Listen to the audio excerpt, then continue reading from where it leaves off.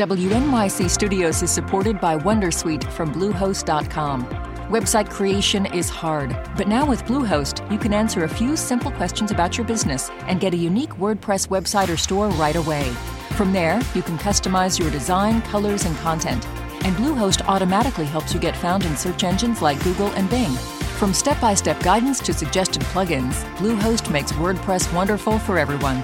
Go to bluehost.com/wondersuite. Listener supported. WNYC Studios. Hey, it's Latif from Radiolab.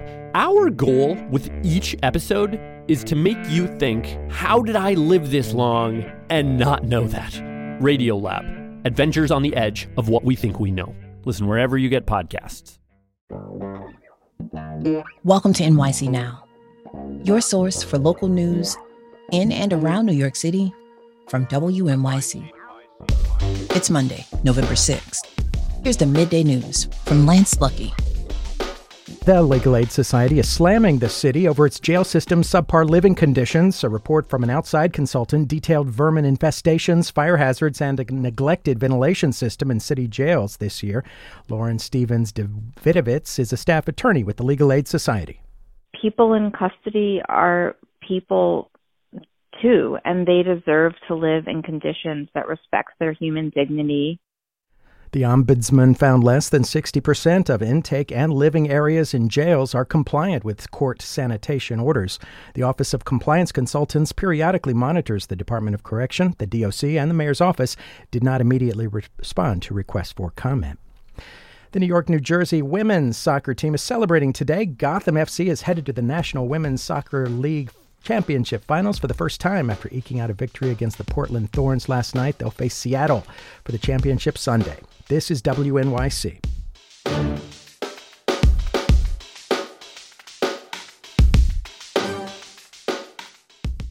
On Radiolab, First, we thought we'd made some sort of mistake. 2 surprisingly simple scientific discoveries This is crazy. I mean, we were just so surprised. that makes us reconsider our assumptions about progress. We need to learn the language of the doctors of that time. We need to be a little bit less dismissive. Staff retreat from Radiolab. I learned a bit of humility this way. Listen wherever you get podcasts.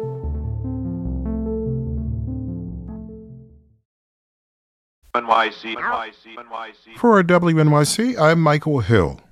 The entire New Jersey Legislature is up for election tomorrow. It's expected to be a low turnout election, but with some very important and interesting issues facing voters. WNYC's Nancy Solomon is here to explain. Nancy, good morning. Good morning, Michael. Low turnout doesn't necessarily mean unimportant, as we know. What's at stake in tomorrow's Garden State elections? Well, Michael, the conventional wisdom predicts that Democrats could lose a few seats in the Senate and the Assembly. That would help Republicans return to relevancy, given the small gains they also made in 2021, even if they don't take the majority in either chamber. But low turnout can make for a very unpredictable outcome because coordinated efforts to get more voters from one party or the other can really swing things. I think the parents' rights movement, that's the conservative backlash against policies that do things like prohibit schools from outing transgendered kids to their parents. I think that movement has the potential to swing races that we might not be paying attention to. These are the same groups that propose banning certain books from school libraries and changing the way sex education is taught. What makes you think they have that kind of broad appeal in New Jersey? Right. 3 things. 1, this is one of the reasons that Republican Jack Ciattarelli came so close to defeating Governor Phil Murphy in 2021. 2, Republicans running for the legislature certainly think that this is going to help them. If their websites are any indication, many of them have parents' rights as the number 1 issue. And 3, I found one number particularly telling. The New Jersey Project, one of the leading groups fighting the anti-discrimination protections for transgender students, has a list of recommended school board candidates, 481 of them. That suggests that just the strength of this movement I mean, it's just not just the strength of this movement, but also the extent to which school board races could drive conservative and hence Republican turnout. New Jersey has a lot of small school districts, as we know. How many are on the ballot tomorrow?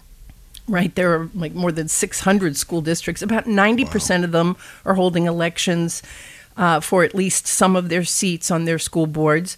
Those elections used to be held in the spring, but districts now have the choice about when to hold them, and most choose November. So this is a fairly new development, the November school board elections. The last time we had an election with state legislative races at the top of the ticket, meaning they're the highest office holding election, no federal candidates, no statewide candidates. That was in 2011. So we've never really seen what school board races can do to swing a state legislative election like this. Nancy, what other issues are you seeing that could influence tomorrow's outcome? Well, the big news last week was that Ørsted, the Danish wind developer, is canceling its offshore wind projects in New Jersey. You know, that's a major problem for Governor Murphy's efforts to stop global warming and create jobs. But I don't see that really affecting who decides to go vote. I mean, if a dead whale were to wash up at the shore, maybe. And just to be clear, there's absolutely no evidence that wind projects are killing whales, but people think they are. Affordability and high property taxes are always an issue. And people who watch Fox News have gotten a steady diet of how Democrats want to supposedly take away their gas stoves, even though there's no proposal in New Jersey to do that, or their gas cars. That could pull a few people out. On the Democratic side, I'm not sure to what extent abortion rights are still motivating people. We've certainly seen that to be true in red states, but I haven't seen any polling on whether that's motivating voters in New Jersey.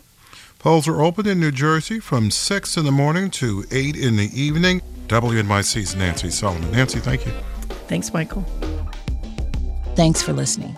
This is NYC Now from WNYC. Be sure to catch us every weekday, 3 times a day, for your top news headlines and occasional deep dives. And subscribe wherever you get your podcasts. We'll be back this evening.